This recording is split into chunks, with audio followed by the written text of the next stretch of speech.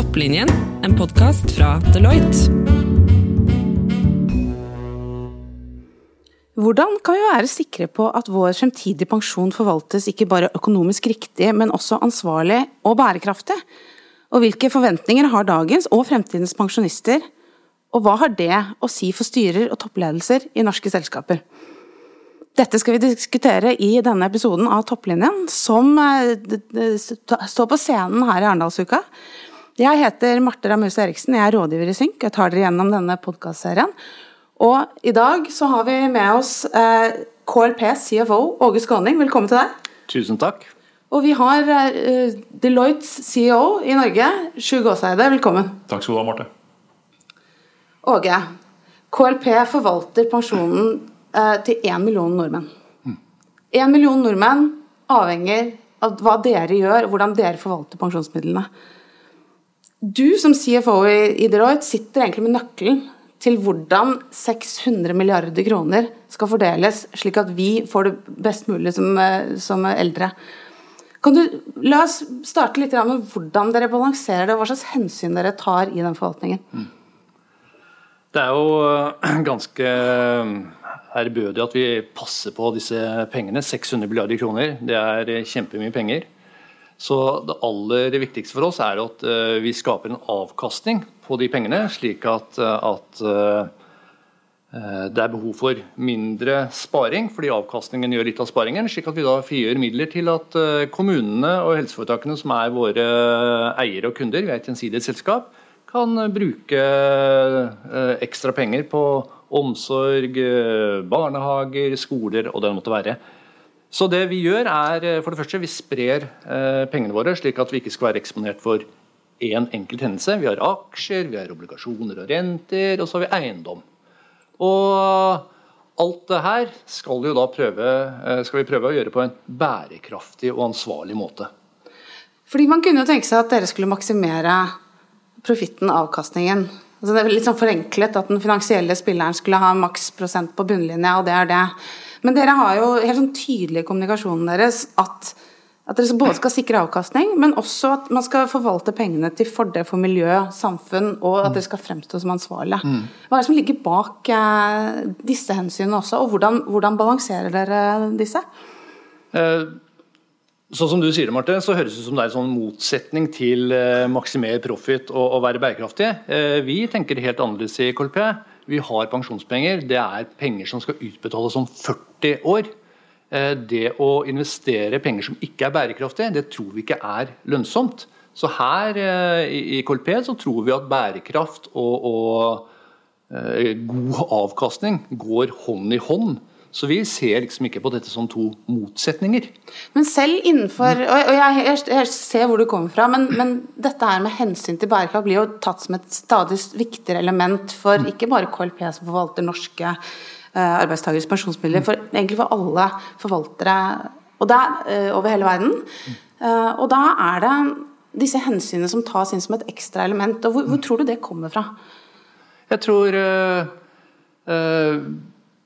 det som er vinklingen er bærekraft. Hvis det ikke er bærekraft, så blir det en risiko i forvaltningen. Og risiko liker jo i utgangspunktet, ubevisst risiko liker jo ikke vi som passer på penger. Så når vi er veldig bærekraftige og jobber med det, så er det for å kartlegge risikoen, slik at vi får en sånn kvalifisert vurdering. Hva er det som er risikoen ved å for eksempel ikke investere i kull, eller slik at vi får et veldig balansert bilde av trade-offen mellom avkastning og risiko. Og det er det som jeg tror gjør at vi ikke opplever at det er noe konflikt mellom det å være bærekraftig og jage økonomisk gevinst, for å si det på den måten. Men det er samtidig en forventning, en større forventning nå enn tidligere, kanskje også fordi man har blitt mer oppmerksom på risikoen. Den kommer tydeligere opp på agenda, særlig kanskje etter årets sommer, hvor rekordene på en måte, isen smelter på Svalbard, og det brenner på tundraen. Men hva sier pensjonistene? Hva sier de fremtidige pensjonistene? Hva forventer de av dere på dette feltet? De forventer akkurat det vi gjør. KLP er, som jeg sa, de er jo et gjensidig eid selskap. Det betyr at kunder og eiere er de samme. Og vi har veldig god dialog med kunder og eiere, og det vi gjør på hvordan vi setter sammen den porteføljen vår, bærekraftig perspektivet og det økonomiske perspektivet, det veldig omforent i KLP. Så her det ikke noe egentlig konflikt, og det kanskje en fordel med å være et gjensidig selskap akkurat det her.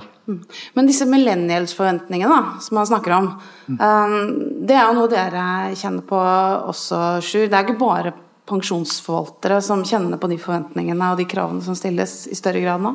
Nei, jeg tror alle samfunnsaktører og alle virksomheter kjenner på en generasjon som tydeligere i sine forventninger i forhold til å ikke bare tjene pengene sine, men se et formål med hvorfor man gjør det man gjør.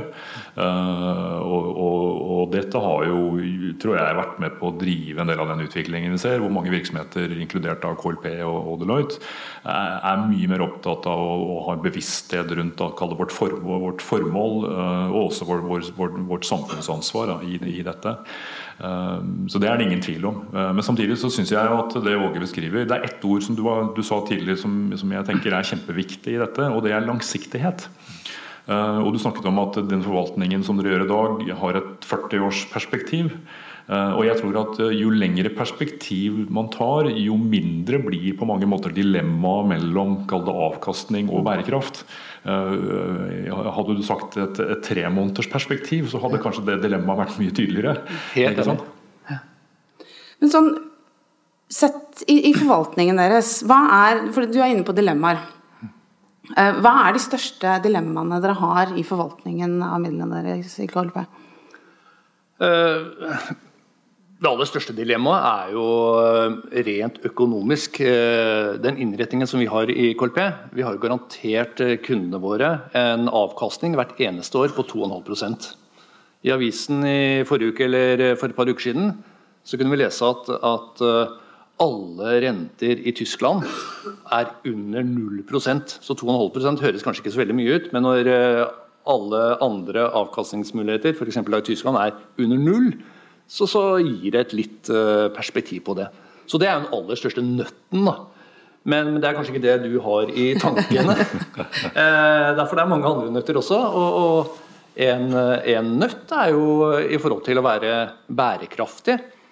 Når vi registrerer jo ulike hendelser som vi analyserer, og så går vi i dialog med selskapene. Når skal vi ekskludere selskapet? Når skal vi gi opp det å påvirke selskapet? Det jo et dilemma vi har. Fordi dere markerer dere jo ofte KLP har vært markert som en aktør som har ekskludert selskapet. For sommeren så var det full stopp for investeringer i pengespill og alkohol. Nå det ikke spill, nå det ikke alkohol, nå det ikke cannabis, ikke kull i deres portefølje. Men olje dere fortsatt investert i. Hvorfor det? Hvorfor vi har ekskludert, eller hvorfor vi har investert i olje? Jo, men jeg interessert i å høre i den eksklusjonsdebatten, og det jeg egentlig leder deg til jo at det nødvendigvis sånn at det å ekskludere selskapet fra porteføljen den beste måten å være en ansvarlig eier på? Det en avveining og en diskusjon vi har kontinuerlig. For eksempel så vi ute av kull, og det den verste delen av fossilt brensel som Og da kan vi for så vidt ta debatten, skal vi egentlig påvirke energiselskapene som en stor andel kull, eller skal vi bruke ressurser på noe annet? Og akkurat i den debatten der, så var det sånn at, nei, det har ikke vi ressurser til. Vi frigjør de pengene, og så bruker vi pengene og investerer i noe som fornybart, og som vi opplever som fremtidsrettet. Så det en helt bevisst holdning i forhold til akkurat eksklusjoner. Men så det jo, i forhold til de eksklusjoner som nevner, det jo det vi kaller i KLP produkteksklusjoner, hvor vi bare sier at alkohol og tobakk, det en bransje som ikke vi vil egentlig tjene penger på. Vi vil heller tjene penger på noe som vi opplever mer verdiskapning for samfunnet. Og da jo vi veldig glad i fornybar energi. Men så har du jo enkeltselskaper som går på sånn adferd, for eksempel hvis det et selskap som involvert i korrupsjon, Skal vi da ekskludere selskapet, eller skal vi gå da inn I selskapet og begynne å involvere oss I styrer og velge styrerepresentanter, og vet du, dette må vi få bedre rutiner på. Der det veldig stor forskjell I forhold til hvilken respons vi får fra styrene, da, fra selskapene. Så av og til så ender vi med eksklusjon, og av og til ender vi med å lykkes I å påvirke. Men så det en ting til som jeg synes viktig også. Det mange tror når vi da ekskluderer, så forsvinner vår evne eller makt til å påvirke selskapet. Men vi har da en liste over ekskluderte selskaper, og selskapet liker ikke å være på en ekskludert liste. Så selv om vi da går ut av eierskapet og formelt ikke har noe påvirkningskraft, så selskapet likevel på den listen, og det gjør at vi har på en måte påvirkningsmulighet på utsiden også. Ja, fordi det jo relevant fra et samfunnsperspektiv. Ikke sant? Som eier, som en stor besitter av kapital, så har man stor makt. Og da det jo, spørsmålet det å ekskludere, det en litt for enkel løsning for deg selv, men fra et samfunnsperspektiv så vil vi jo ha eiere som prøver å drive selskapet I den retningen vi ønsker som samfunn. Da. Og da det nettopp det du peker på, at kanskje skulle man heller ønske seg at store finansielle spillere som KLP og andre faktisk tok en mer aktivistisk posisjon I selskapene, og faktisk kanskje brukte mer penger inn I oljeselskapene I stedet for å vekte seg ned I de, for eksempel. Ja. Kjempespennende tanke, det har vært diskutert, og jeg tror I Norge, hvor vi store og har et navn, der vil vi være mye mer, hva skal jeg si, aggressive, kan vi bruke det ordet, enn om vi en liten eier I Tyskland eller Amerika. Så I Norge så har vi mye mer en tydelig og aggressiv holdning da. Ja. Offensiv, det liker jeg mye bedre. Ja. Fordi hva kan lille norske KLP gjøre med de store internasjonale selskapene? Dere har jo ikke midler til å sitte med den aksjonærmakten. Nei, og det på utsiden av Norge eller Skandinavia, så det samarbeid som nøkkelen. Så da det investorfellesskapet som vi må stole på. Fordi på den motsatte siden så kunne man jo også tenke seg at okay, hvis man da ikke tar den aktive rollen inn I de selskapene som man ønsker å påvirke til å gjøre det bedre, så kunne dere også allokert kapitalen deres over å være aktive eiere I de selskapene som man virkelig ordentlig har tro på. Ja. Og det har dere jo til en viss grad også gjort, ikke sant? Ja, Fortell litt om det. Det gjør vi. Derfor når vi da for eksempel ender opp med å ekskludere et selskap, så går vi inn I da tilsvarende selskaper innenfor samme sektor. Og det jo en sånn belønning til de sektorene eller selskapene I samme sektor som opptrer ansvarlig ifølge våre standarder, uten at vi da går på bekostning av den risikofordelingen som vi egentlig søker I bånd her. Og så en ting til som jeg har lyst til å si også, I forhold til alt det vi gjør, transparent kjempeviktig for oss. Vi mener jo at vi veldig fornuftige, men alt det vi gjør og hvordan vi tenker, det legges ut på nettet. Det to formål egentlig.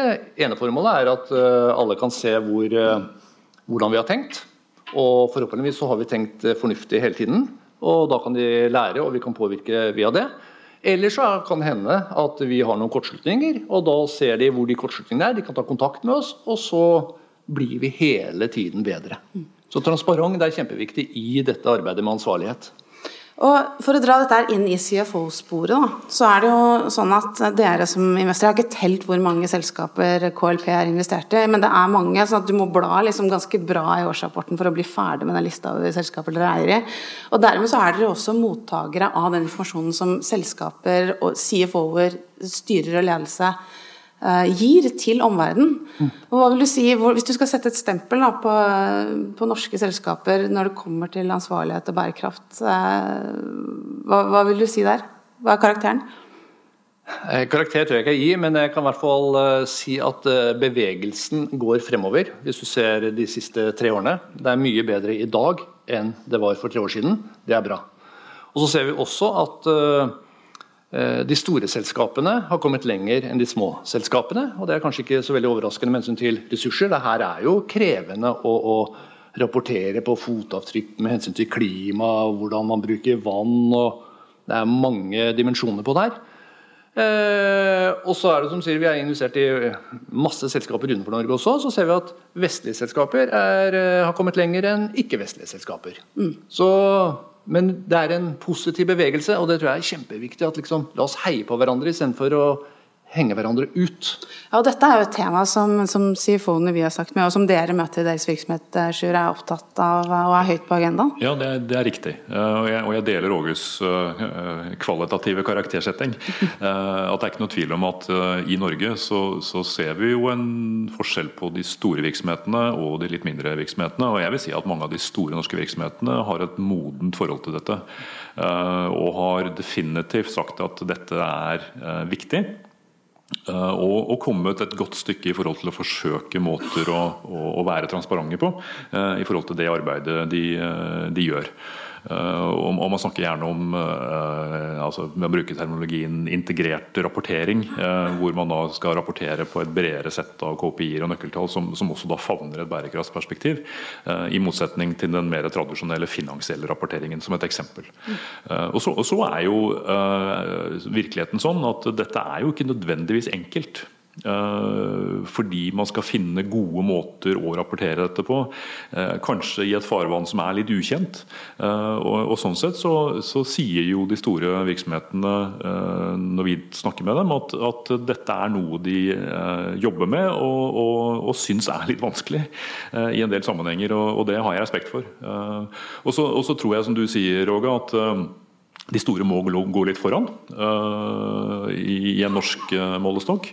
Men så ser vi jo også internasjonalt at det akkurat det samme ute. Og det ganske interessant hvordan både ulike forvaltningsmiljøer som dere, men også rene investormiljøer, altså de store globale private equity-aktørene, har jo et mye mer offensivt tilnærming til dette, og krever jo av sine selskaper som de investerer I, en helt annen tilnærming I forhold til å være formålsstyrt, ha en mer langsiktig måte, ikke være opptatt bare av kortsiktig fortjeneste og så videre. Slik at det jo flere miljøer der ute som med på å presse på her.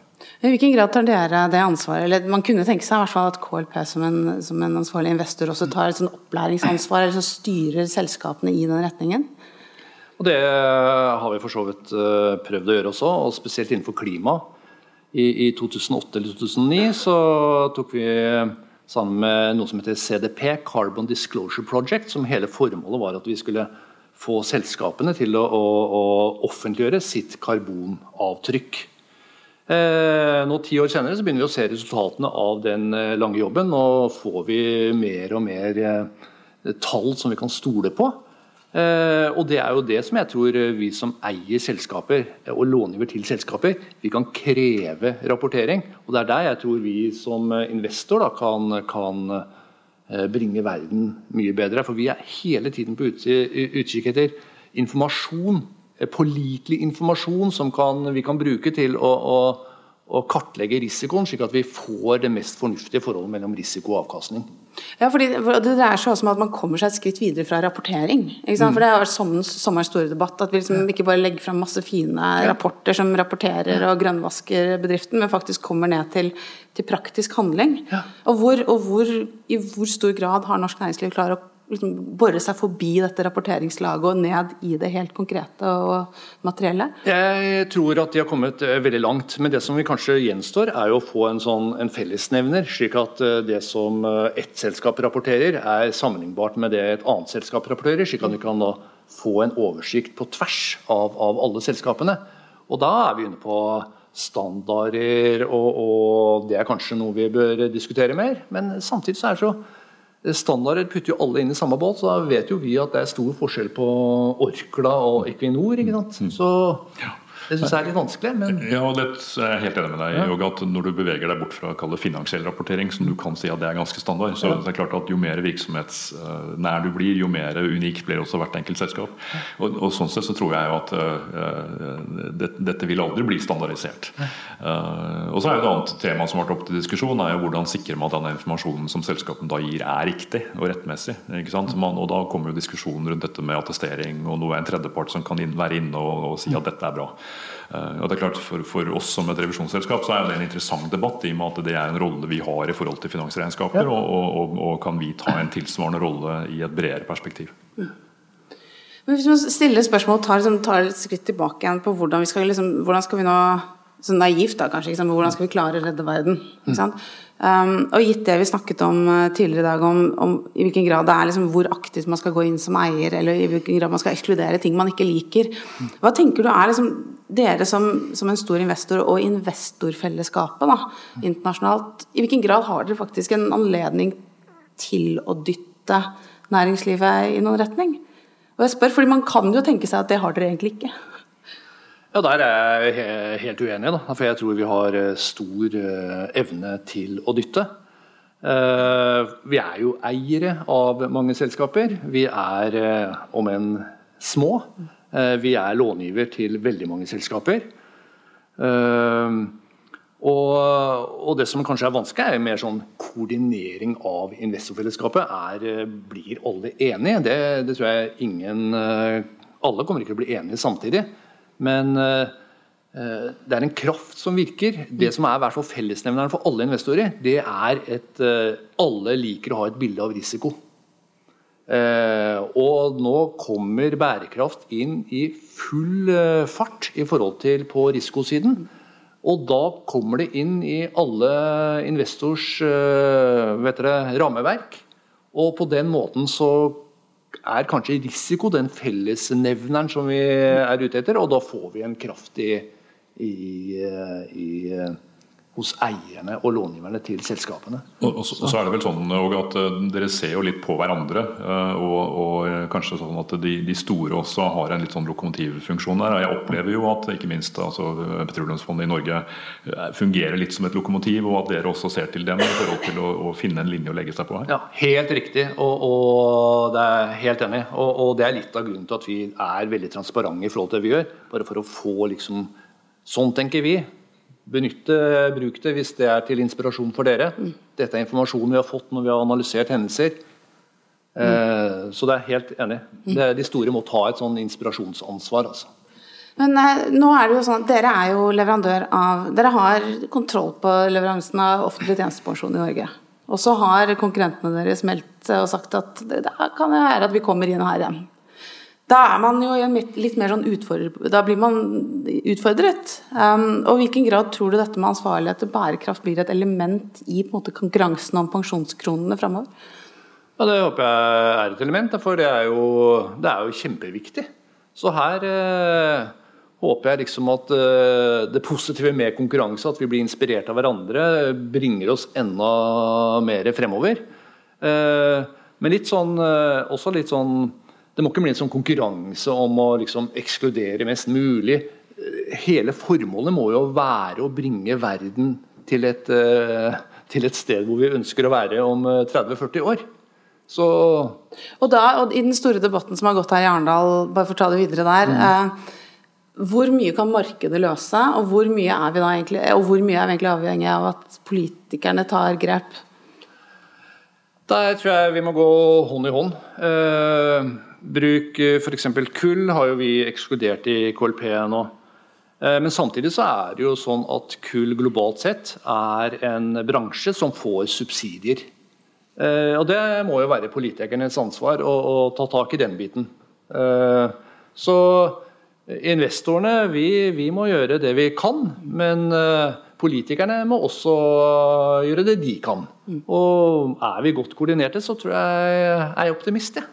Ja, og det interessant, for vi ser fra Synks side så gjør vi stordataanalyser og ser hvor den offentlige samtalen går, og en av de mest markante tingene vi ser nå at I troen på hva som egentlig skal redde verden, ikke sant, så bærekraftige investeringer en av liksom det som seiler opp som mest sånn åpenbare tiltaket som man har tro på da. Og mer enn skattlegging og regulering, altså disse politiske virkemidlene som man har, så det ligger jo og hviler jo også et ansvar på både investorer og selskaper, men det må de gjøre seg, det ansvaret må de jo også være seg bevisst da. Ja. Og nå har jo du på en måte muligheten her også, Åge, når du snakker til CFO-er da, og dere leser jo rapporter, et utall rapporter. Hva din ønskeliste til norske CFO-er og toppledere? Ja, som investor, da, som eier av disse kanskje CFO-ene som vi snakket til nå, så det å få god og ærlig rapportering med formål om å kartlegge risiko. Og det vi i en bevegelse på å greie.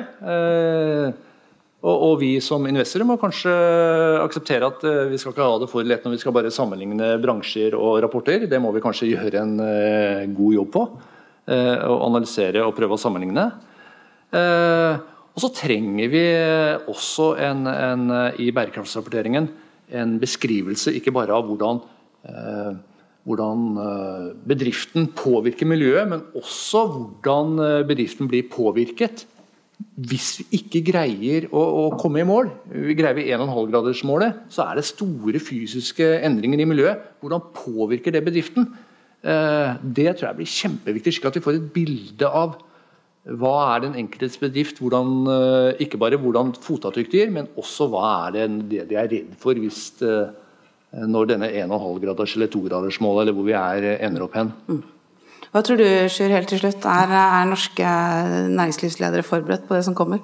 Jeg tror I hvert fall at norske næringslivsledere veldig opptatt av dette temaet, og dette noe som holder mange oppe om natten. Det mener jeg faktisk, og jeg synes du ser en veldig klar endring bare på noen veldig, veldig få år. Og jeg synes det perspektivet som Åge tar I forhold til å si at kanskje det viktigste dette jo forholdet til det som egentlig klimarisiko. Ikke sant? Og hvordan du kan få det perspektivet inn og si at dette vi jo nødt til å fokusere på, fordi det dreier seg om vår evne til å skape verdi på lang sikt. Og jeg tror noe av det som kjempeviktig at vi alle har klart for oss, og vi kanskje bruker mer tid på å snakke om, det at dette jo ikke bare en sånn dette ikke et tema om å I og for seg redde verden, det det også, men det jo egentlig et tema om å klare å finne måter å skape verdi over langen, ikke sant? Og at vi sånn sett må forstå at en investor som KLP må balansere disse tingene I forhold til hvordan man utøver sitt eiermakt rundt bærekraft, fordi man ønsker å skape mest mulig avkastning på de midlene på lang sikt. Og det jo det dilemmaet dere jobber med, men det perspektivet tenker jeg vi alle må forstå og finne måter å hjelpe til å jobbe med. Og da tror jeg vi lar det være siste ord for denne gangen. Tusen takk for at du kom I dag, Åge, og takk til deg igjen, Sjur. På cfo.deloitte.no finner du mer om dette temaet, og har dere spørsmål, send oss gjerne en mail på cfo@deloitte.no. Dette var en podcast fra Deloitte.